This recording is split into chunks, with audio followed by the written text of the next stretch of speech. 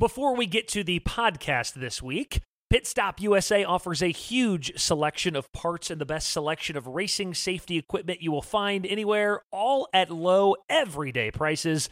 Visit us today at pitstopusa.com. Pit Stop USA, live like legends. I also want to give love to two companies that not only mean a lot to Dirt on Dirt and Flow Racing, but I mean this, mean a lot to me personally. First, Kaiser Manufacturing, who I think an argument could be made as one of the best companies in the history of short track racing, and FK Rod-Ends, who again isn't only wildly successful because of what they make, but wildly successful because of Maria and her entire team. I say this sometimes to people, and I really mean it. There aren't many people in this industry that I trust with my life, but Scott Kaiser and Kaiser Manufacturing with Integra Shocks and Maria Melillo and FK Rod-Ends are on that list. If you've ever asked yourself, and you shouldn't have, but if you have, should I do business with these companies? The answer, without even thinking about it, should be yes. Kaiser and FK, it's as good as it gets. Also, please don't forget, if you're a Dirt on Dirt subscriber, you have full access to all of Flow Racing as well, all 1,000 plus live events, all the amazing content from the Chili Bowl to the World 100, and so much more in between. One $150 price tag and access to both sites. That's about as good as it gets. DOD and Flow Racing, it's a match made in heaven. Let's go. And most importantly, welcome to DirtOnDirt.com.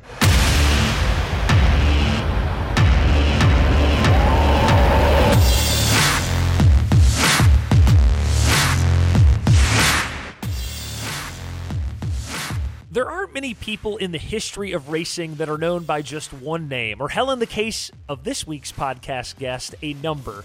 But that's what we have this week. To those in the know, in late model racing, Ronnie Johnson was simply known as 5, his very famous car number. And how badass is that this guy is referred to not even as a name, but just a number, the number 5. The interview with Ronnie is poignant, it's direct, it's honest, and he truly is, he's a gem of the history of dirt late model racing. And you're going to find out dirt late model racing to him is not a passing thing. He devotes his entire life to it, and I don't mean he used to. He still does. I think you're going to enjoy the conversation with the Chattanooga Flash that we've got coming up. But before that, this. Our Flow Racing Night in America miniseries kicks off this week, and I'll say this as simply as I can and from as the heart as I can. I really hope you like it. And I say that very genuinely in the fact that this is something that I personally have wanted to do for a long time, highlighting midweek dirt late model racing to a big audience on weeknights. It's been a dream of mine for over a decade. Selling the company to Flow Sports has allowed me the resources and personnel to see that dream come true, and thus Flow Racing Night in America will be born this week at 4:11 on Thursday night, and it'll be different. We'll have a studio show anchoring the night, commentary from experts, and really quick shows, 2.5 to 3 hours at the most. And we're going to rip the program through. I just wanted to make a note of that as we're starting this week, and I hope you guys fall in love with it like I have. The idea, the execution, all of it is really my brainchild. Of course, I've got a great team led by guys like Ben Shelton, who's gone above and beyond, and others, but I want you to love it like I love it. And it starts this week at 4:11, Thursday night, $20,000 to win in East Tennessee. Huge shout out to Mitch McCarter for being the first promoter to work with us on this. I'm ready. I'm ready to go Thursday night. Okay, that was the warm and fuzzy. This is a little more direct, my second point before RJ. Summer Nationals. Announced last week, they've added 4 more races, which now makes it 35 total races on the schedule, stretching from June 15th to August 21st. Now listen, I love Sam Driggers. I consider Sam Driggers a great friend and a longtime resource, mentor, everything in dirt late model racing. I have a great relationship with the folks at WRG. I'm from Fairbury, in essence. I'm 12, 13 miles from Fairbury. Nobody loves the Hell Tour more than I do. But 35 races from mid-June to late August, I'm not sure that's the core directive of what the Summer Nationals is. I joked with Sam many times over the past several years that the Hell Tour needs to be, in my mind, 21 races scheduled across 22 or 23 days, basically scheduled right in a row with 1 or 2 off days, From the third week in June until the second week in July, get back to your roots, run them mainly in and around Illinois and Indiana in closely bordered tracks like 34, maybe Wilmot, I-55, of course. It makes it easier on the racers to digest. It makes it easier on the fans to digest. And just a tour that we can all really wrap our heads around. I get there are some political considerations now, but this 35 races with 67 days between the first and last race, I think that is headed the wrong direction. The entire core premise of the Summer Nationals was day after day racing across the Midwest. This has turned into more of a stop-and-go tour that has too many stops on it. I will always love it. I will always support it. We'll always cover it. But I'd love to almost figure out a way to create two tours, that old Summer Nationals tour, and then maybe that Outlaw Nationals tour in August that they used to have that Moyer would just run roughshod over. If the idea is that we have too many tracks that want dates, maybe we need to do that. But I still say 21 to 22 races for the Summer Nationals is about perfect. Let's find a way to get back to that if we can, and still find a way to keep all these racetracks happy. There has to be a way to do it. All right, enough. I'm off my soapbox. Let's get to RJ. We all know how certain guys in our industry are respected and revered. You've got Billy Moyer, Scott Bloomquist, Freddie Smith, Charlie Schwartz, Larry Moore, just beloved people that not only most race fans love, but those inside the industry, the true insiders, the people who know even a lot more than me about dirt late model racing, the people that those guys and gals adore and respect. I'm talking about that list of names that the tire guys and the manufacturers, the fellow drivers, when you bring them up, they say, oh yeah, he's not only a great driver, but he's one of a kind, and he changed the sport forever.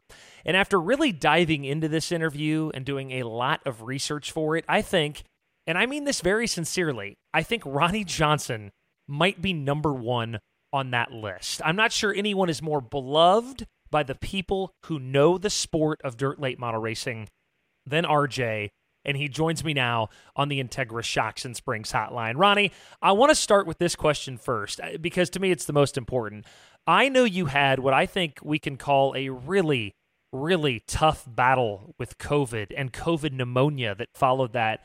How are you doing, sir, and how bad was it, Ronnie? Well, we're certainly getting better each day here, but I started getting sick like Christmas Eve, and I just thought it was a bad cold. And then the first week of January comes along, and I go get tested, and, we've got COVID, and the doctor tells me there's not much you can do. Here's an inhaler, here's some cough medicine, go home and be miserable for a couple of weeks, and you'll be fine. So before a couple of weeks was up, I started getting this really bad pain in my right lung. So I go back to the ER and find out that we've got blood clots in my lungs. And so I stayed in the hospital about 3 days, and which was 3 days more than I wanted to be there.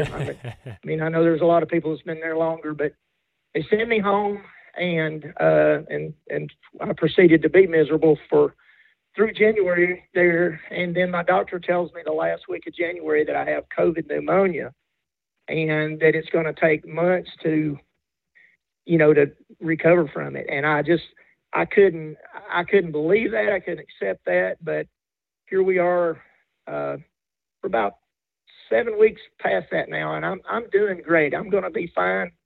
But I've never had anything get a hold of me like this, and it's just hard to get rid of it. If it gets in your lungs, it's just hard to get rid of it. And I am a senior now, so I'm in that at-risk category, but I think we're going to be fine. It's just going to take a bit. Well, and last thing I want to say about this, a few of the folks that I talked to while I was researching this interview, they used the terms last breath, Ronnie, that a few folks close to you said he might have had his last breath if this could have gone a couple different ways. I mean, I guess that it was that serious. And when you hear those words, Ronnie, last breath, what do you think when you hear that? It was scary. The first couple of weeks of January was scary. I couldn't even get up. And the only way I could breathe was laying on my back. Breathe normally.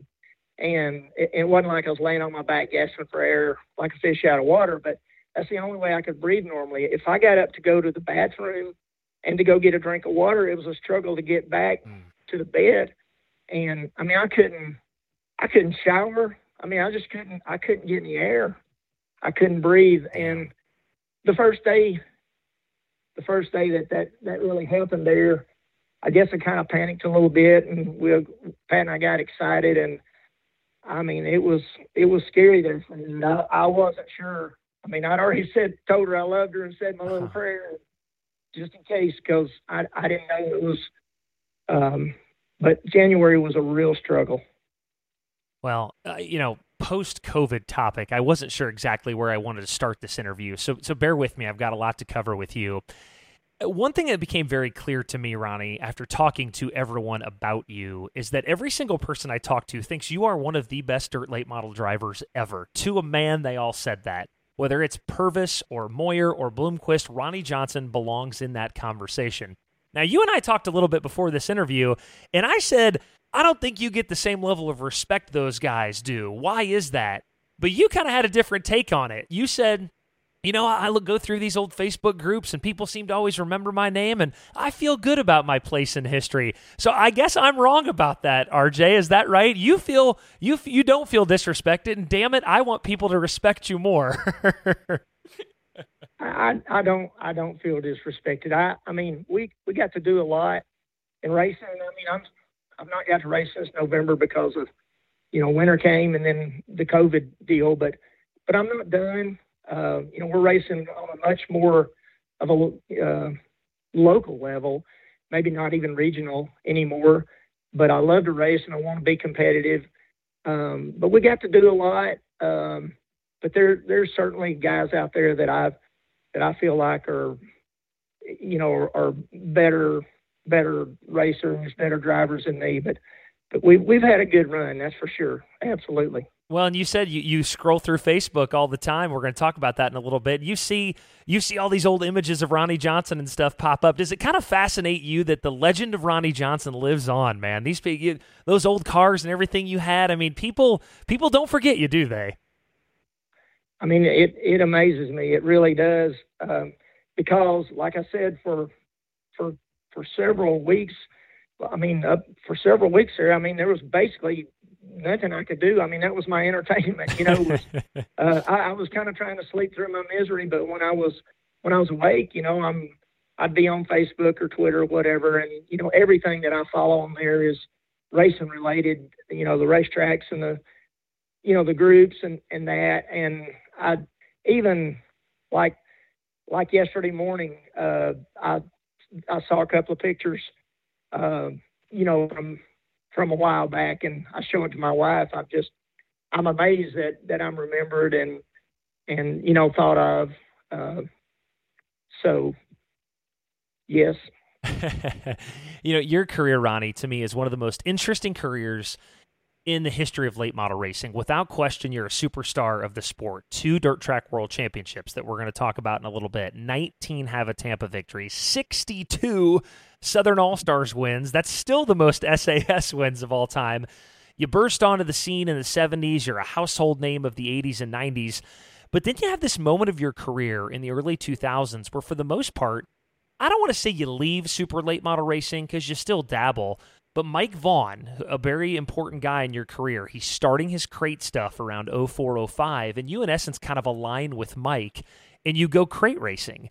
You've obviously, like I said, dabbled in a super, but that really, after a storied super late model career in 04-05, that was kind of the end of that portion of your career. I don't know that anybody has ever asked you this, but what was it, and why did you basically say, was it just finances, where you said, you know what? I'm going with Mike, and we're going to go do this crate thing, and we're going to make it go. What made that decision, and what led to it?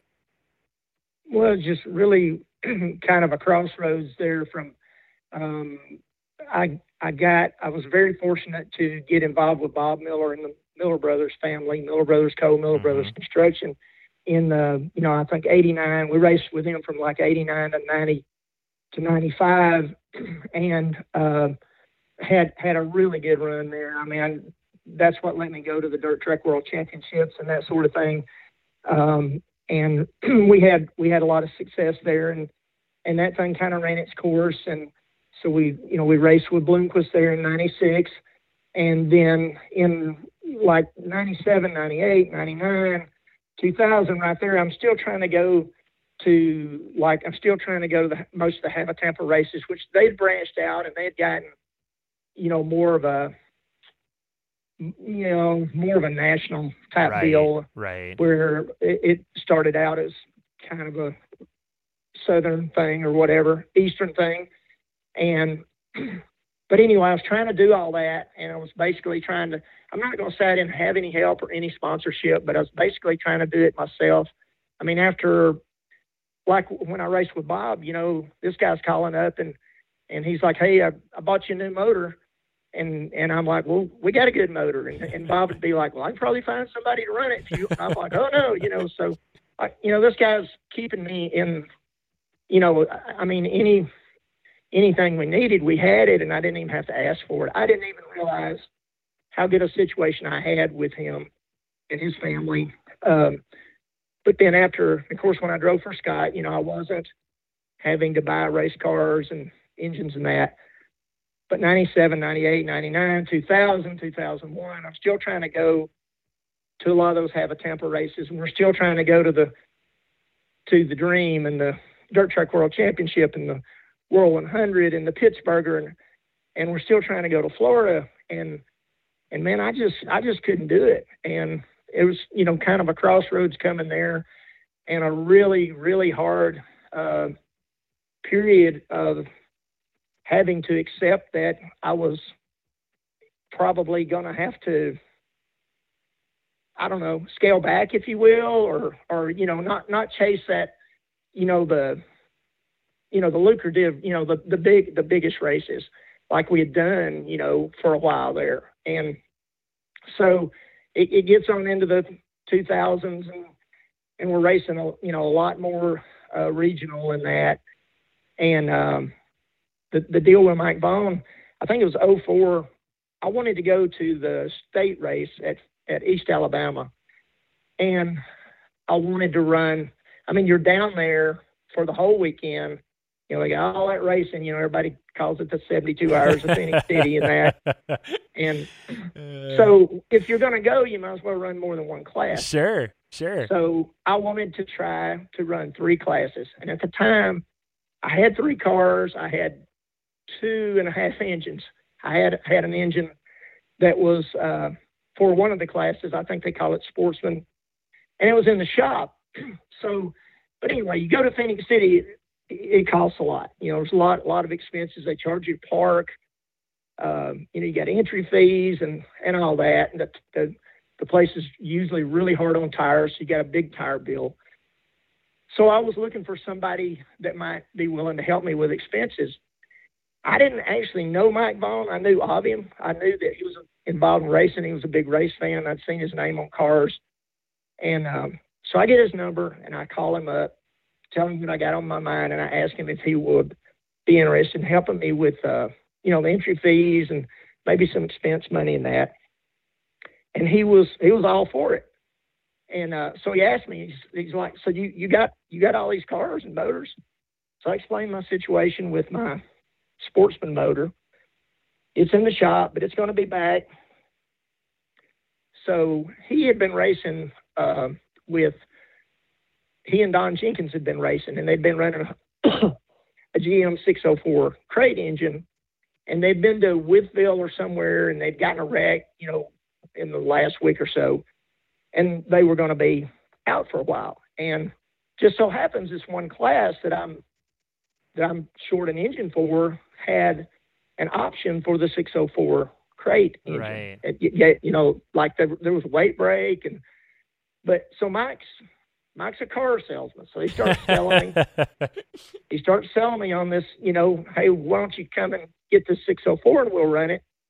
And I wasn't interested in that because, I'd started to read an article in one of the racing publications about these crate engines, and I'm thinking, man, that's not for me. That's not racing. That's not what I want to do.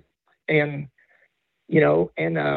I'm already struggling because I'm not able to go race with my buddies, at the World 100 or whatever. So but anyway, it comes down.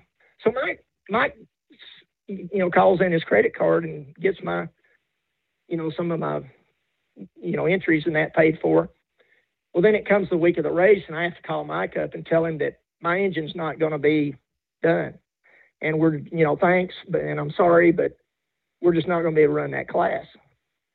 So he keeps on, and he convinces me to come down to Don's place, Don Jenkins, and we're going to pull this engine out and let's just put it in and go see what happens. He is a good salesman. He is a good salesman. Yeah. You know this. So, this guy's been good enough to do all this stuff for me. So, Don's place is down, he's an hour and a half away. So we go down there, they pull the engine out, I bring it home, put it in the car. And I had a pretty good little car there. I mean, we've been running really good. I mean, you don't want to go run 3 classes at a deal like this if you're not running good. So, I was ready to tackle it, but we go down there, go out for hot laps. They throw the green, and I swear I'm looking out both sides to see how many's going to come by, because it just felt like I wasn't going anywhere. But we were good. You're not only good, you were the fastest car in hot laps. Is that correct? I believe. Yeah. So we end up, long story short, we end up winning the race, and whatever that class was, and I think we might have run third in one of the other classes, and maybe we didn't finish the other one or whatever. But anyway, I'm riding home, and I think this race it paid like $3,000 to win or something, and Mike's just ecstatic. He's like, "Dude, I'll just keep the money. You can have it." So I'm riding home, and I'm thinking, man, if this is backing up, or if this is, going down a class, it doesn't hurt. I don't feel bad at all, and because we'd had success, and basically that race, bailed us out, from what it costs to do the rest of it, and so. It's getting the end of the year there.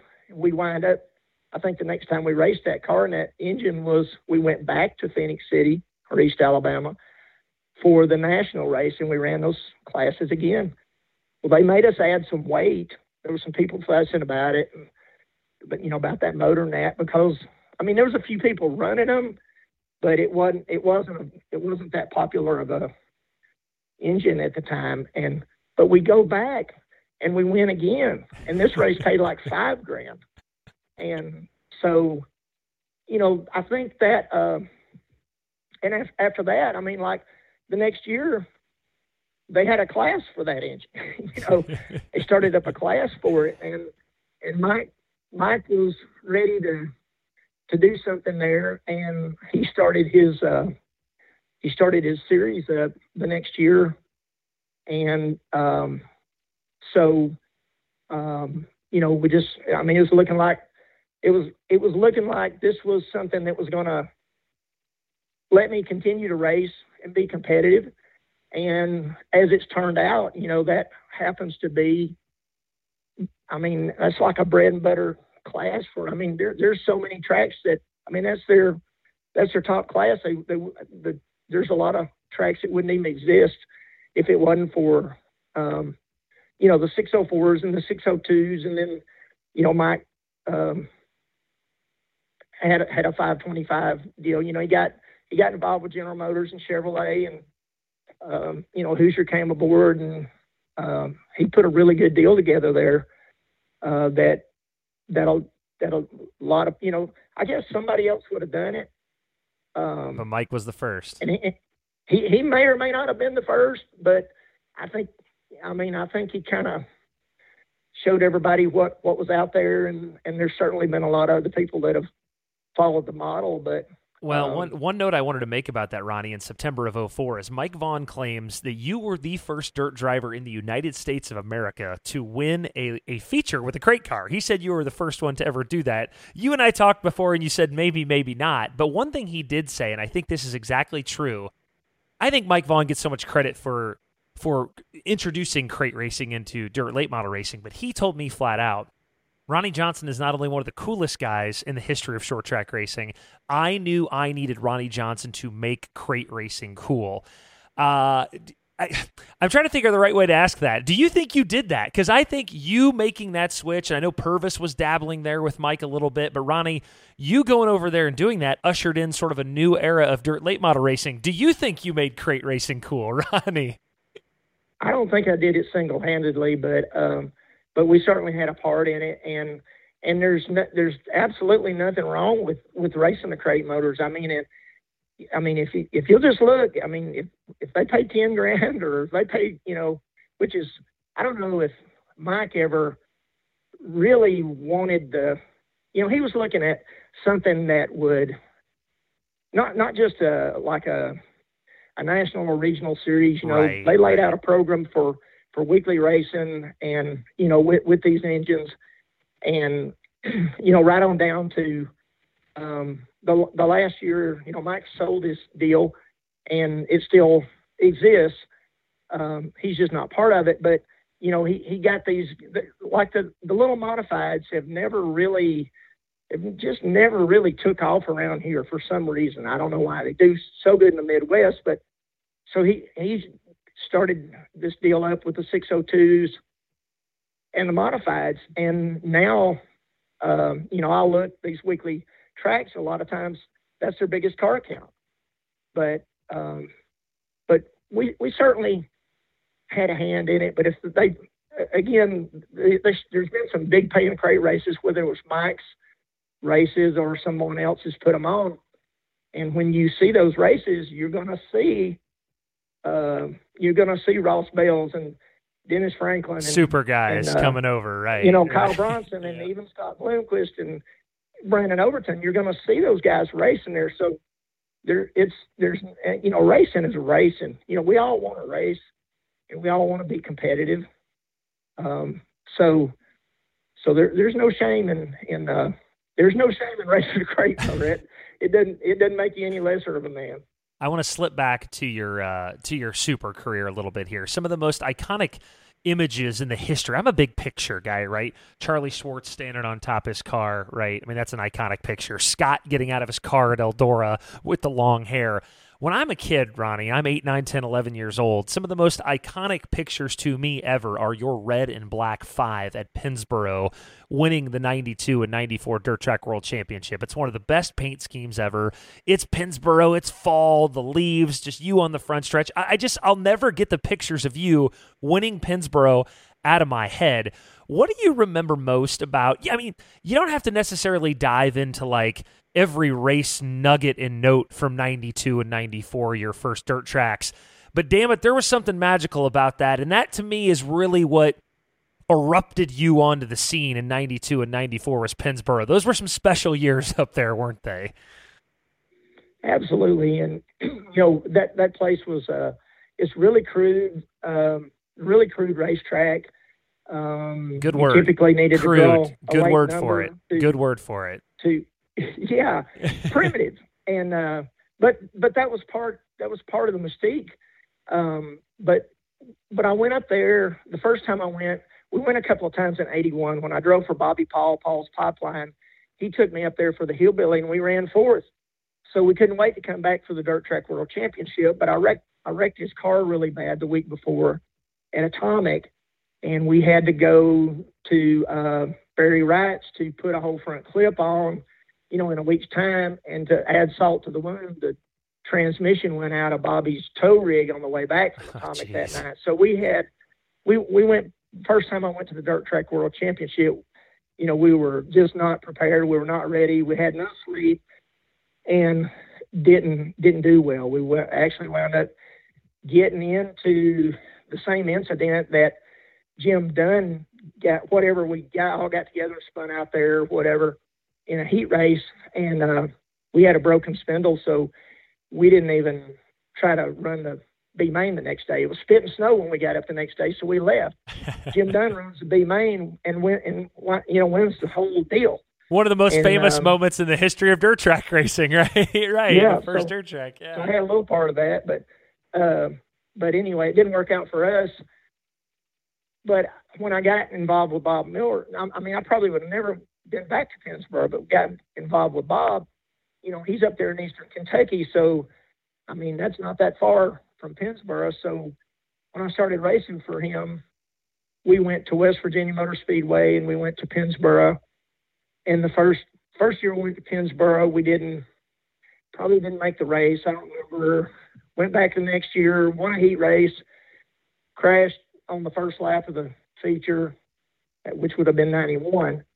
I know that was 91. We crashed in the dust on the back straightaway. Everybody piled up. And and again, to shorten the story, we actually fixed that car and wound up, fast forward to 92. I had a really, really good year in 92. And we were winning a lot of races. We were still basically racing in the South, but a lot of those Habitampa races we were winning. And we were winning we were racing Atomic, Bulls Gap, Tazewell, Newport, and we were winning a lot of races. We were winning, some $5,000 and $7,000 and $10,000 races, stuff that I'd never done before. And we went to Pennsboro in 92 and ended up, winning the race. And Bob was reluctant to go because he was racing with, he was supporting Eddie Carrier Sr. at the time. And Eddie had gone up there and raced and had not had much luck. And we had not had much luck there, for a couple of years. But we ended up winning that. And, that was big. Didn't you said to me, you said to me too, Ronnie, that the pictures, right? You remember seeing the pictures and the blue sky and the fall leaves. That's like Pennsboro just burned into your mind, right? Yeah, well, fast forward to 94. It was absolutely like that. I remember, seeing pictures from, I remember the day, but we won again in 94 with a different car. Kind of the same thing. We were running really good. But at Pennsboro at that time, you really needed, they'd have 150 cars or so. So you really needed to be able to draw a late number because that thing would just keep getting faster and faster in qualifying. So we were running good. We had good equipment. We had a good team and we were drawing that number. So we had fast time both of those years and that put us up front. Even though the second year, or the 94, second year we won it, we went there for a practice the day before, and it wasn't rubbered up. It wasn't like you had to have that luck. We went out and hot lapped a couple of times, and we were just really good. So it was just meant to be. But definitely in 94, it was just one of those falls where, all the leaves are just beautiful and the blue sky. I definitely remember the pictures, and so those were some really good times. And then, we were at Pennsboro in 93. Between those 2 years, and was probably going to run about 8th place and blew a motor up. And then I've been back a couple of times since then and didn't have any luck. Maybe didn't even make the race the last time or two that I went. So, but the place was primitive and it was crude, but it was really good to me a couple of times for sure. Yeah, and just like I said, sort of vaulted you into this now. You were already a name, but it really kind of cemented your legacy forever. And, speaking of legacy, your racing roots, Ronnie, the Chattanooga Flash, right, from Chattanooga, Tennessee. Pretty easy to trace, though. Some may not know this. I'm hoping most race fans do, but somebody's going to hear this for the first time. Your father, of course, was the legendary Joe Lee Johnson, winner of the inaugural World 600 at Charlotte, what would go on to be now what is called the Coca-Cola 600. Your dad won the first one ever. But I know your relationship with him was an interesting one. He also owned Cleveland, the dirt track down there, and you pretty famously would go a few years at a time without racing at Cleveland. The rumor always was that Ronnie and Joe Lee are fighting or whatever. I think it's fair to say your relationship with him was up and down a little bit. Can you touch on that for me? And different than just a normal father-son relationship, Ronnie, and your dad was tough. I know he was tough, wasn't he? My dad was a product of the Great Depression. He was born in 1929, so he grew up hard. He grew up really hard. Some people, here's a tidbit. My dad and the family was actually from Calhoun, South Carolina. Right there where Barry Wright's at. So, when I've driven raced out of Barry's shop a couple of different times, and it's interesting to know that, I have roots there, but my dad worked really hard. This guy, he'd do more in a day than I could do in a week, and more in a week than I could do in a month. And he just was really demanding. And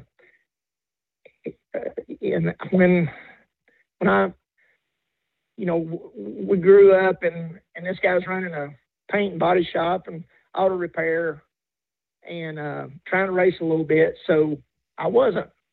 I was around my dad, but I wasn't really I didn't grow up like following, his steps, at the races and that.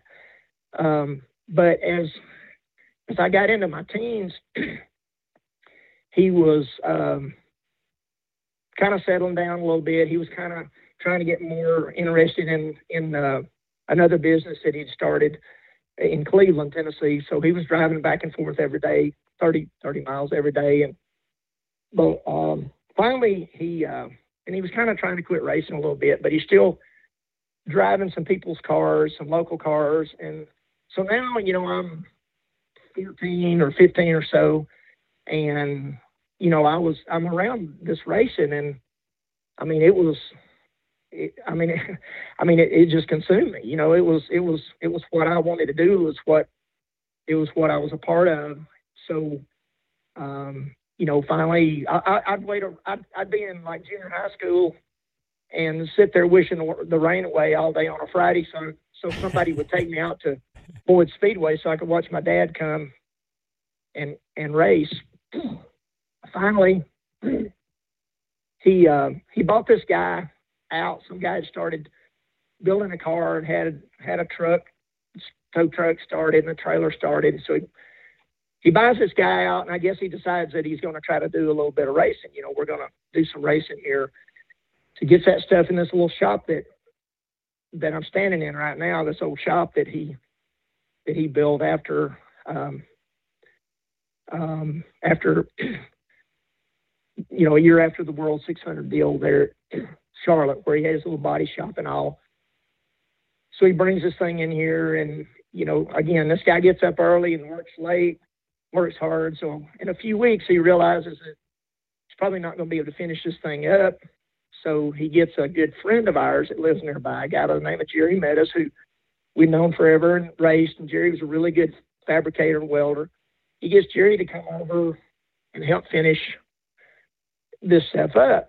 So now, I'm out here, and like my dad could do anything. He could paint, weld, but he was so busy, he didn't take the time. He probably didn't even know I was interested. But like with Jerry was a perfectionist. And so now I'm learning to, shape metal and weld and fabricate and that. Plus, after a while, my dad decides that he really don't have time to fool that car. So he's just going to let me and Jerry take it and race it. And, of course, Jerry's full-time job, this guy never slept. But that was my apprenticeship. I'm about 15 there, and that was my apprenticeship in racing. With a couple of summers there with that car racing with Jerry, and of course, but then later on, so along in there, I decide I guess I'm like 17 now, and that's 3, 4, 5 years older than everybody starts racing now. But I finally asked my dad, if I can build a car, get a car, or whatever. And that's kind of where it started. I graduated high school when I was 17 in 1973, and my dad bought a guy's 56 Chevy that he'd been running like in a hobby class at Cleveland. This thing had like a short block in it, and then the rest of the car. So he had some heads in that, and we put the car together, and that's when I started racing. And I think my dad thought it was all right for me to race, but that I probably wouldn't take it serious. He was probably hoping that I wouldn't, but there was.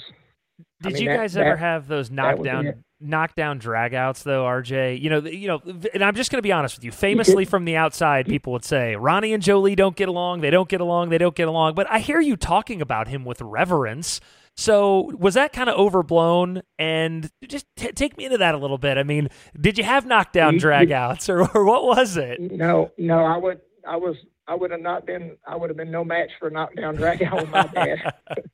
No way. My dad never laid a hand on me, but he didn't have to. You know, if you did something wrong in his eyes, you knew it, and you might not even be sure what you had done, but whatever it was, you was going to stop it. But he was really strict, and I mean, he could be a difficult man with everybody, but I was the guy that was around him all the time. So when when I'm, 16, 17, 15, 16, 17 or whatever, on the weekends, I'd go at the weekends, and on like summer vacation, I'd go to work with him. So then when we were both racing, we both had a car. There's 2 race cars in this little 25 by 40 building here, and we're racing. And after like a couple of years, I'm running the same race that he's running. And, I'm in the same class or whatever. So we're getting up in the morning, we're riding to work together, we're working together, we come home, we're working on the cars. You know what I'm saying? We were really like probably around each other too much. But the thing about not going to Cleveland there my dad didn't have the track when I first started racing. He didn't get it for several more years. He first leased it and then he bought it. But the problem there was, and I've always seen this, it doesn't matter if it's me or anywhere you go and there's family involved in a racetrack, it's just not good to race there. Sure. I mean, we'd go, I'd pull up there at Cleveland and get out of my truck to go buy an armband, and everybody's looking at you, and you can just tell they're like, here's this guy again. He's going to get this, he's going to get that. And I promise you, anybody know my dad, that was not going to be the case. You were paying to get in. Yeah, I could go somewhere else and race the next night, and those same people that were, upset, they're cheering me, but it just doesn't work. And I've seen it so many times where you've got a son, or you got someone who owns a track or whatever. They just don't need to race there. It's just not good business. Well, and so I stayed away for a long time. And I stayed away for a long time. And finally, I could see the writing on the wall. And this is well after my dad had died, and had sold the track. But I could see the writing on the wall that it probably wasn't going to survive. And so one night we loaded up and we went up there and raced, and just kind of shocked everybody. But I knew it wasn't going to make it much longer. Well, that was excellent context. Thank you on the history of you and your father. It was, even growing up in the Midwest, I would hear all the time, well, Ronnie won't race Cleveland because him and Joe Lee are fighting again. So you really cleared that up. I appreciate that. We didn't really fight, but there honestly, there was a point, and I'd be lying if I didn't, if I said I didn't regret this, but there was a long time that we didn't even have contact. I just felt like the best way that I could get along with him was to just, kind of stay away. But right. I wish it wouldn't have been that way. But because I really, my dad certainly was an idol and a hero. But there was a period there that was not good. Well, and I know obviously your father's gone now. I'm sure, looking back, if we all could do some things differently, we would do some things differently. But just what a racing heritage and history for your family, right? I mean, you guys were born to do this, right? You and him both. There was no other option for the Johnsons. I feel like. No, I was going to do this, one way or the other. But I think of my dad often, and honestly, I probably have realized, in recent years that because when I first got serious about racing, my dad would, he was kind of negative, like you won't be able to race with those guys. You don't need to go there. You don't need to go to this, that, and the other. You won't be able to make it. And so I guess for 40 years I've been trying to make him proud. Show him that I could. Wow. I guess I'm still doing that. I have no doubt that he is very proud of you. And speaking of that, you kind of grew up. You're a Tennessee guy. You're a Tennessee kid. Scott Bloomquist and Jeff Purvis are Tennessee guys. They're Tennessee kids. You kind of cut your teeth in a way. I know you're Eastern Tennessee. Scott's Eastern Tennessee. Jeff is Central Western Tennessee. But a story that I heard about you with these two guys specifically, I have got to ask you about. I got, as good as you were in the 80s and into the early 90s, I got the sense that you didn't think maybe you belonged with those two. And this is the story. The week before the World 100 in 1988, you beat Scott Bloomquist at Atomic on Friday night. You go to Green Valley, Alabama. You beat Jeff Purvis on Saturday. You did not go to the World 100 the next weekend, though, because you weren't sure you were good enough. The next weekend at the World 100, first and second place, 1988, Scott Bloomquist and Jeff Purvis. What? I just couldn't get over that when I heard that. You don't think you're good enough. You beat them both. They go run 1 and 2. Do you remember that year, Ronnie, and thinking, shit, we should have gone to Eldora that weekend? Well, I don't know that I thought I should have went because we had some success racing with those guys. But I'd been to Eldora there again, with Bobby Paul in 1981. It was the only time I'd ever been. And that was when they did everything in the daytime, and they let, there was, you could bring multiple cars, which we didn't do that. But I went up there and failed miserably. And I just didn't, the Midwestern tracks are just so much different if you've grown up, in this area racing. It's just a lot more of a challenge. And so we went there in 81, failed miserably, didn't make the race, didn't even come close. And so I didn't go back. And I'd always heard about the World 100, in the mid-late 70s, some of my heroes were the guys out of the North Georgia area here, Doug Kennemer, Turley Hughes, those guys had gone up there and won that. And we raced with them. But, in that period, I'm just really getting started racing, and I'm trying to race with them. I'm trying to be like them. But, and again, racing at Atomic and that there would be times we'd go up there and, and I'd question, I'm like, hey, where's H.E. Vineyard tonight? Where's Buddy Rogers? And they're like, oh, they went to that big race at Eldora up there in Ohio. So, I heard about it. But, we got to go to Eldora some there when I got involved with the Millers, and certainly never won it, but I think I had a 4th and a 5th, and we won a heat race or 2. And when I drove for Scott, we had Fast Time for the Dream. Had some pretty decent runs with him there. So I don't know. I don't really, there again, my racing in 88 or so there, I'm pretty much, again, I got a couple local people helping out a little bit, but I'm really not in a position to be going, to World 100s and that. Well, and one thing that I learned about you was, and I made this mistake, I'm a Midwestern kid. I see Ronnie Johnson roll in this rig, and he's, by the way, you always had the best looking fire suits, and you were always the best dressed, best clean hat, clean cut. RJ he's just the coolest cat in the pits. I made the mistake of always thinking, well, this guy surely, even before the Bob Miller days, he's got money, right? That was never the case, was it? You did more with less. And when I say that, I really mean it. The racers out there that think they didn't have a lot, Ronnie Johnson did not have a lot, did he? And you did more with less than I think a lot of people ever realized. Well, that may be true, but a lot of that was brought on by myself because I'm so independent. I think I got to have and I'm not quite that bad, but I think I got to have my hands in every single thing that we do.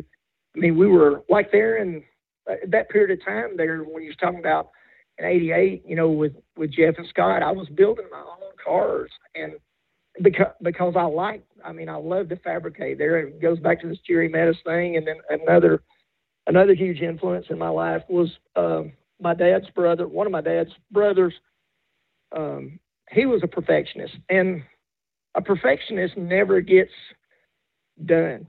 You're never, I mean, you can't please yourself. You build a car and then you cut it up like this needs to be better. But I was building my own cars by choice, and even kind of what stopped that was getting involved with Rayburn, and then Masters built cars and stuff like that. And I realized it was just too hard to. It's just too much trouble to build your own car, and you don't have anybody to lean on. Which again, I'm independent. I'm kind of like, I'd like to know what everybody else is doing, and I don't want to do it that way. But man, I used to build my own trailer. I just love doing that. One of these COVID nights, I laid awake all night long making notes about everything that I thought was wrong with today's late model, and a lot of it has to do with safety and construction, and whether I'll probably never build that car, but I got a heck of a notebook on one if we ever. Listen, if I let you go through that notebook, I know this will be a 4-hour podcast. I cannot let you go through that notebook. However, give me one thing. Quickly give me one thing that you think, you know what, if I could wave a magic wand and fix today's late model, I'd do this. What's one thing quickly? The number one first thing I'd do is I would get the driver away from the left side of the car. We're too close to the left side of the car. I mean, guys have started making roll cages taller. They're not tall enough yet. We're too close to the left side of the car for safety. Head and neck restraints and seats and all that have helped a lot. But man, for years we was racing them cars, and you'll see them pictures, and the guy's helmet sticking above the roll cage. We did that for years, and even now I've seen it's not uncommon at all anymore to go to a race and see a car flip. It's just not uncommon. It just happens. And so I'll go look at the car, and it almost always hits right there, right there by the driver's head, and there's a big chunk of mud there. Okay. So even if the driver has got all the safety equipment and you got, a raised roll cage, man, a guy's body moves a lot. I mean, I've seen it. We were at a Boyd's for a practice night in the late fall, and a guy flipped right in front of me. I don't know if he broke a J-bar or whatever, but the car dug in and flipped violently. This guy ain't raced since then and may never race again. And I don't even think they even took him to the hospital that night. But his head wound up, hitting the seat or the cage or the, something there. But that's the very first thing that I'd do. I'd find a way to get that driver a good 3 or 4, 6 inches farther to the right, and I'd get that roll cage on up there to make sure that, if a guy rolls and hits on his roof or hits on the roll cage, that his body's not going to stretch and hit the ground or hit some part of the car. Well, again, I know that if I let you go, that'd be the RJ notebook from COVID is a 10-hour 4-part podcast, so we can't do that right now. But that was a good one. You mentioned Scott Bloomquist a couple times, and you mentioned you were his teammate. 2 of the most famous looking cars, your 5 matched his 18. Oh my God, it was only about a year you guys raced together. But what was Scott Bloomquist like as a teammate, Ronnie? Well, honest answers only here. Honest answers only, please. Yeah. Well, all of that came about because he thought he was going. He thought he was going to get to go bush racing, right, and he wanted to keep the team intact. And it just so happened that, it's the end of '95 here. Scott's had this amazing season, and now he's going to go run this bush stuff, or he thinks he is. And like my guy's pulling out, Bob Miller's pulling out. So I'm looking for something to do here. Am I going to try to buy Bob's stuff? And he offered me all of it at a great deal. I just didn't think I could do it. And so we had been parking beside Scott and Barry and them a lot at the Havana Tampa races and got to know them really well. These guys are really successful. I'm kind of struggling to keep going, and I can see, that Bob's pulling out. One of the hardest things to do in racing then and now is to put a group of people together, put a small group of people together that believe in each other and have a common goal. So I was struggling with that. I thought I was, and I'm parked beside Barry and Scott and them guys, and it looked like they had a well-oiled machine. So something came up about Scott was going to do this thing, and, he wanted to keep the team together because he wanted to run certain events. And if they did that, something came up about, would you be interested in maybe qualifying the car or something occasionally if they could pull that off? And so one thing led to another. Scott and I talked at the PRI show, and, we put something together to go racing. So by race time, Scott's deal had fallen through. He wasn't going bush racing. So now the two of us are racing out of the same rig. We're all in 3 cars, and in the a trailer we had 2 number 5s, but one of them had a Bloomquist seat in it. It was kind of like the backup, and we wind up basically my deal with Scott was we were going to go for the have a Tampa championship, and we were going to run about 5 special events like the World, the Dream, Topless, Pittsburgher, and maybe something else. And we did that. But Scott is so intense, and Scott doesn't make, it's just not in him to, as long as he's racing, as long as he's ever able to race, Scott's not going to be a very good teammate. Because he's so driven and he's so competitive and he's so intense. But I mean, hey, I was driving for him. He wasn't driving for me. So, but I'm certainly glad I did that deal. I learned a lot. And what's surprising is I thought I was going to go and learn all these trick things about, and Scott's an innovator. He's done a lot of stuff that's changed our sport product wise and that. But this guy's he's just, in the end, it wasn't the machine that we couldn't beat, it's the man. He's just so confident and so intense, so intent on being, we'd ride down the road and you could just hear it. He's planning on being the fastest car on hot laps. He's planning on having fast time. He's planning on leading every lap. And what I realized was the reason we couldn't beat the guy is because he didn't know he could lose. It's just hard to beat somebody that doesn't know they can lose. You can beat him, and time is going to take a toll on all of us. Time catches up with all of us. But that was the deal. The guy he didn't know he could lose. You mentioned, we talked about Scott a lot, and one thing that he's famous for is being late to the racetrack. But really, let's be honest here. I love you, RJ, but no one is more famously late arriving to a racetrack than you. Set the record straight here, and I'm not talking late like a half hour before hot laps. I'm talking hot laps have started, and you're rolling in 10 minutes into hot laps. I've heard it was because of the weather. You were always watching the weather. I've heard it's because you wanted to see who was at the racetrack. Why was Ronnie Johnson always late to the racetrack? Because you were always late to the racetrack.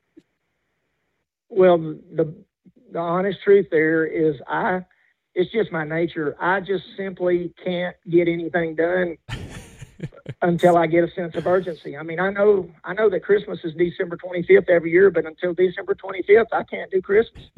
And I'm just that way. And so, we'll get out here, and I always think I got time. I always think I got more time. So on Monday, we wash the car up, and, if the body's been up a little bit, I'm like, hey, let's just go ahead and get that body up. We're going to put one on it this week. Well, then, Wednesday turns into Thursday, and you still don't have a body, but you started one, so you can't put that old one back on. But I'll just work on that car until, I mean, I'll just work on it until I look at the clock and I'm like, man, if we don't go now, we're not going to make it. But I just have to have a sense of urgency to get something done, and that's the bottom line. Good answer, and that's a very good answer. Last couple things before I get to true or false, and this has been an incredible interview. Thank you so much. Two things I think before I get to true or false. I had a couple people say, because I'm OCD, Ronnie. I am diagnosed OCD. People know how obsessive compulsive I am. It's in my nature. So when I heard that you may also be OCD, I wanted to bounce that off of you a little bit. Just how OCD are you? Because I heard some stories through interviewing and researching your background that was like, whoo, he might be worse than I am. How bad is it? Well, I was much worse in the past than I am now, but I've always kind of like, especially with with anything, but especially with my racing and my race cars and the equipment stuff, I pretty much know what I want, and and it's kind of like it's got to be that way, or no other way. I'm the kind of guy that when I leave to go eat, I know where I'm going. I know what I'm going to order. I don't even need a menu. I pretty much know what I want, and I want it a certain way. And that has been a real obstacle for me over the years. That's probably the biggest reason that I've struggled to work with people or allow people to work with me. Because, again, I knew what I wanted and how I wanted it. And I've been guilty of taking some wrenches out of people's hands, like, no, we're doing it this way, And that's been a problem. But right now, my shop is a mess. It's not, if you went to eat with me, you'd see me I do this all the time. I get my silverware out, I wipe it clean, I place it, and so you'd think, man, this guy's shop's probably immaculate, but it's not. You've got a good excuse right now, though, with the COVID. Last couple of bonus things before I get to true or false with you. Randall Chupp told me I got to ask you this story. He's like, ask him the story about the time he was at Ocala and we were leading the race and came in and took tires while we were leading the race with it. Everybody thought it was 4 perfectly good tires. I got to hear about this a little bit. It was a Have a Tampa race at what is now Ocala, right? You were leading the race and Bob Miller about damn near killed you. Is that correct? That is true. We went down there. They had a practice night. And everybody practices, and like this track is kind of damp and sandy, but it is sandy. We're in Florida. That's the key, sand. But we're down there, and everybody practiced, and they'd qualified, and they'd run their heats, and it was really easy to put too hard of a tire on. You couldn't go anywhere. So we get, now we've been there about 3 days. So we're in this feature. It's a 100-lap feature. A lot of Have a Tampa races were 15,000 win. And we'd won our heat. We started second, and I think we ran second for a while. We wind up passing Buck Simmons and getting the lead. And we go about lap 35, and there's caution. And Freddie Smith has blown a tire. Freddie's blew a tire. So now it might have even been, for some reason, there was a red flag. Like, I don't think Freddie was in an accident, but whatever happened, there was a red flag. So we're all stopped on the front straightaway.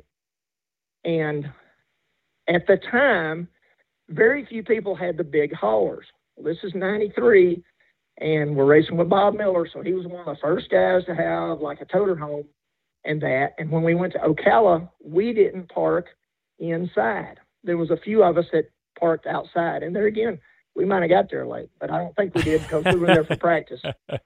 But we parked outside. So Randall is helping me. I mean, we had a good group at that time. We had a good group of guys. We had 4 or 5 guys, kind of some of them alternating. But when we went race, we had help. We had a good crew.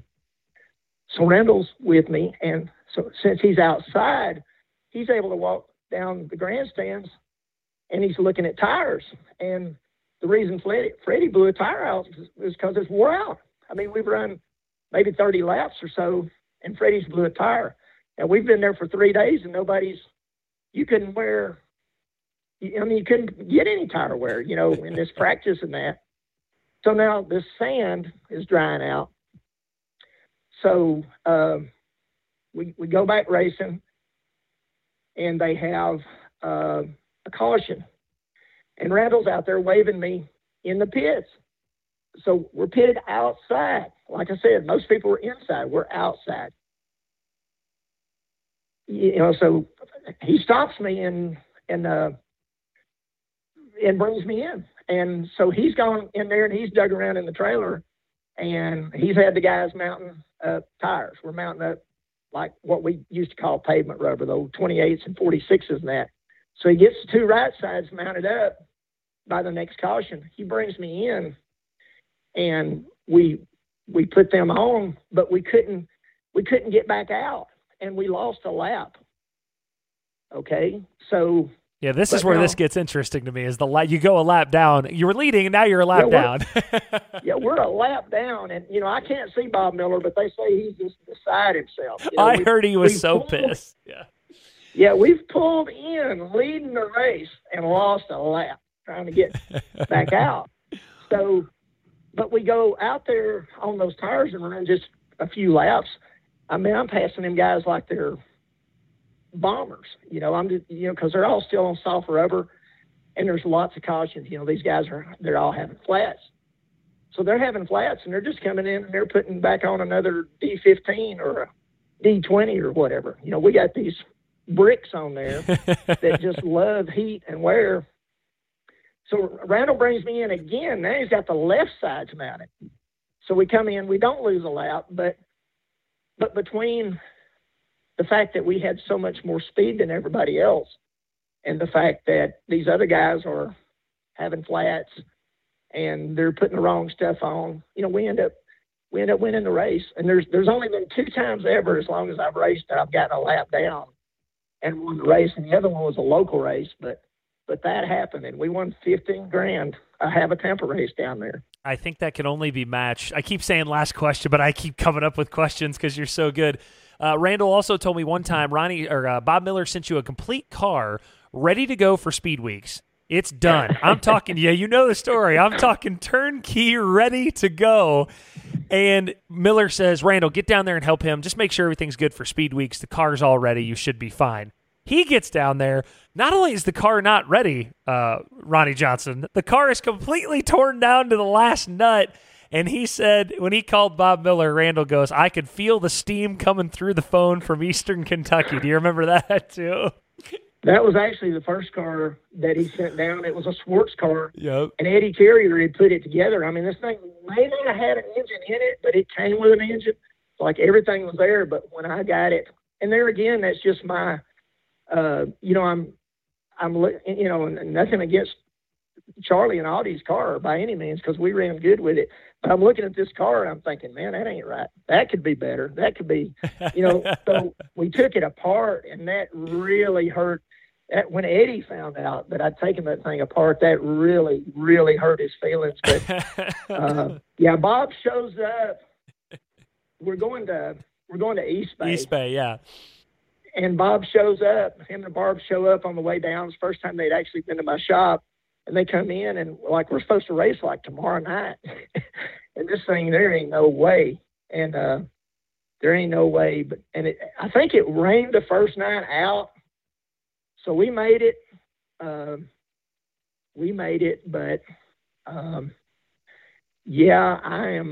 I used to really be bad about, like I said, I just saw that car and I'm like, well, this needs to be different. This could be better. And I got time. So then the next thing you know, you don't have time. Yeah. Yeah. All right, here we go. We're going to end it now with true or false. I got some quick hitting true or false questions for you to end this interview. True or false, Ronnie Johnson, you once were victorious in a race. You were not in a driver's suit, but you were wearing bell-bottoms and, as the rumor goes, platform shoes. You won a race in bell-bottoms and platform shoes. Is that true or false? That would be false. I've never had any platform shoes, but, I mean, there again, racing in the 70s and until the late 70s, nobody around here had a driving suit. I mean, they weren't required. If you'd have showed up, when I first started racing at Cleveland, if a guy had hopped out of a pickup truck with a driving suit on, probably got raped or something. But like we used to race in T-shirts and that, and I definitely would have probably had some flare bottom jeans on at that point, but no platform shoes. But you did, okay. So the bell bottoms or bell bottom likes are true. It's the shoes that are the false part, correct? The shoes are the false Okay. part. You couldn't drive a race car with platform shoes. Well, but listen, I mean, I never got into the disco movement or anything in the 70s, but in the 76, 78, pretty much if you went and bought pants, you bought flare bottom pants. Okay, all right. Listen, that came from your buddy Pup, so I maybe questioned if it was totally true. True or false? You have never had a drop of alcohol in your life. True or false? I have tasted beer, but I don't drink. I grew up around it, and I saw some ugly, and I am, to this day, I'm just not comfortable around alcohol. Like if you want to drink, fine, but I'm probably gonna sit over here at another table or something. Okay, so basically 99.9% true. Basically, is that one? Okay, And 99.9999, because it's just never interested me. I mean, all I've ever wanted to do is race these cars, and I want to do well at it. I don't even know.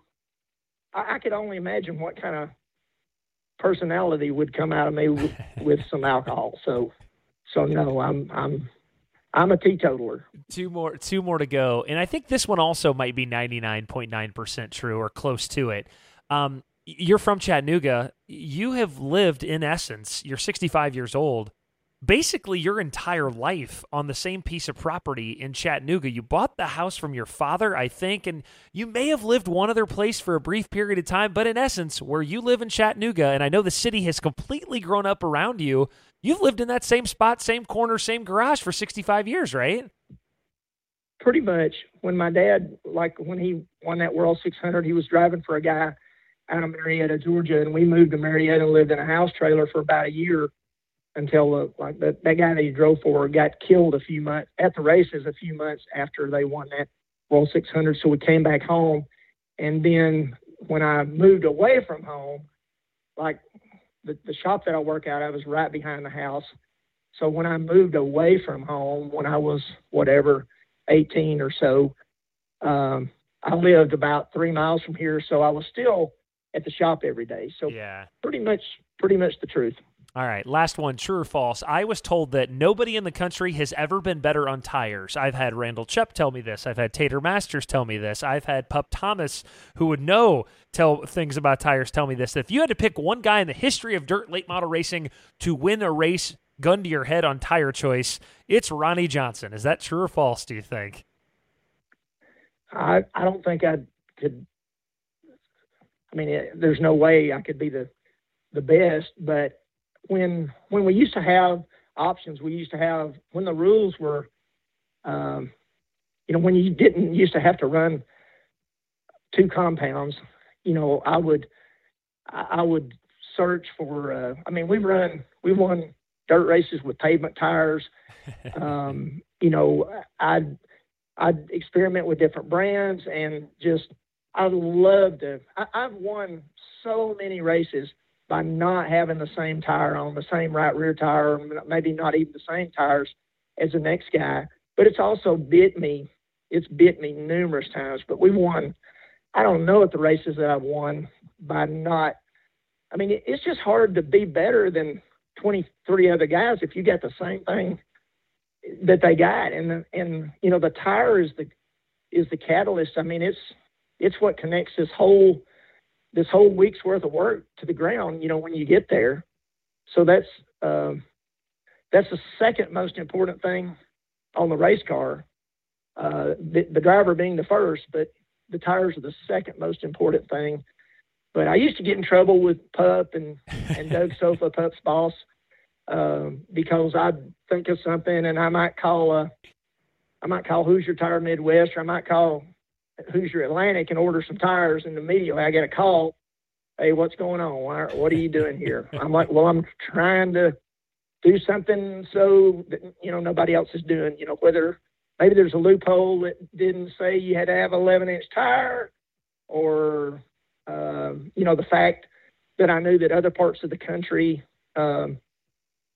race on different compounds. But anymore, like even within the last year, I've called Pup up and I've asked, I want to order this compound. He's like, well, they don't even make that anymore. I'm like, they gotta make something like that. And he's like, man, well, they don't even make that anymore, anything like that. So, but I used to, we were definitely one of the first ones to ever run Hoosiers around here. And so early in the game that they actually had recap tires. This is 78, 79. And there again, that was through my friend Doug Sofa. He was selling tires. He sold all different brands. And so I'm like, Hoosier, what's this? Nobody's got that, and just always wanting to be a little bit different or trying to find an edge. Bonus, true or false? I was told that you were a big fan of Dirt on Dirt's Drive Home segment on Facebook. Is that true or false? Well, I certainly became one when I was laying in the bed there, in February, and I couldn't do anything else. And, so I'm trying to keep up with the races, but I couldn't wait to, for you guys to come on because I could learn more about what had gone on at the races at Volusia by watching that show than I could have if I'd have been there. Well, good. I'm glad we were able to help you get through your sickness a little bit. I appreciate that. A few things I'm going to leave you with here. These are some of the things that were said about you, Ronnie, from the folks I talked to, researched, did the interview with. The interview when I was prepping for the interview with you. Let me tell you this. He is without question the nicest person I have ever met. He is a true ambassador of our sport. Late model racing is better because of him. Every racer, I don't care what they said, wanted to be Ronnie Johnson. No one has ever been or will ever be cooler than RJ5. Ronnie Johnson's headstone should read, I did it my way, because there has never been a more unique person involved in the sport ever. And this is my favorite one. They called you the last of the Mohicans. And the person that told me this got very emotional when they were talking about you. They said, no one has ever dedicated their life more to the sport of dirt late model racing than Ronnie Johnson, and the sport and everyone that's ever heard of it is better off because he did so. Ronnie, when you hear all that, what do you think? Well, that's certainly a way that a racer wants to be remembered when it's all said and done. But all of that's not true. I mean, the part about dedicating my life to the sport, that absolutely is a truth.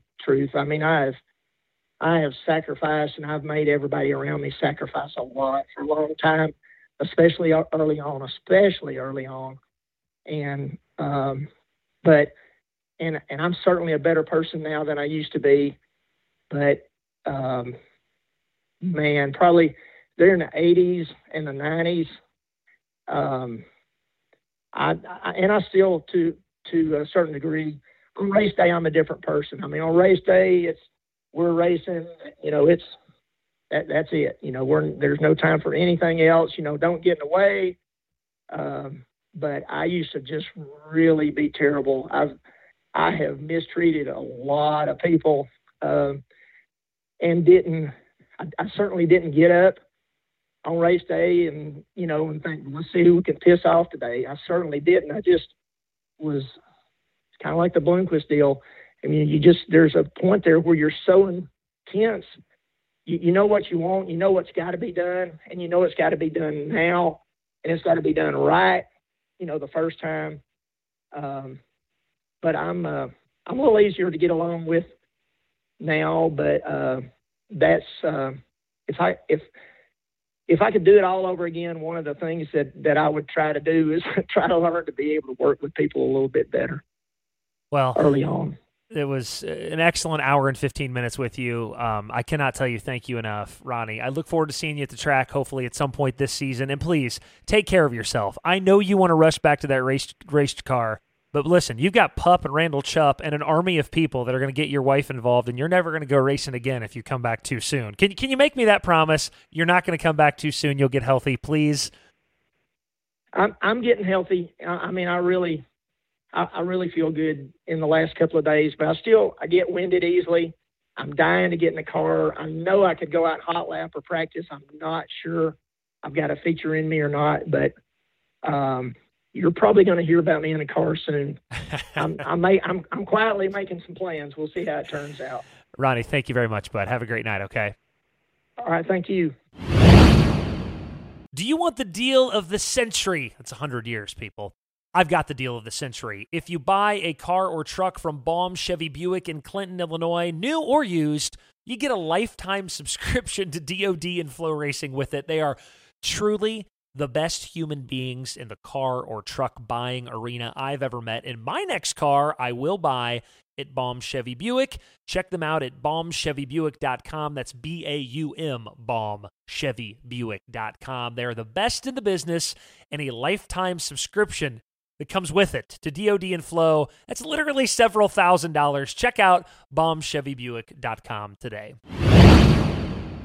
Many kids are too young to remember this, but you don't really get how cool Ronnie Johnson was or still is. I mean, listen to that interview. He's just a cool dude. Riley Hickman told me Ronnie Johnson was dirt track racing. Perfect suit, perfect hair, nothing out of place. That guy was James Dean in a Barry Wright. I love that quote so much. So to really get to dive in with him for an hour and 20 minutes was awesome. Thank you to RJ5, and I do hope he's feeling better, and I hope he continues to recover from COVID. When I finished my Kenny Wallace Rigsby report, I told you I had Ronnie Johnson queued up, and I think I've got my next guest ready as well, the one and only Larry Moore. Late model legend, an all-time character in our sport, one of the greatest to ever do it, and I'm looking forward to interviewing him. That one should hit, I think, early April. I'm on pace to do 20 Rigsby reports this year, 2 March, 2 April, 2 every month. I think Larry Moore early April probably. Thanks to everybody for tuning in. Keep checking out Dirt on Dirt and Flow Racing. I'd like to think we're changing the game a little bit in short track racing, and good things are going to keep just happening. Thanks, guys. We'll be back in a few weeks with the Rigsby Report.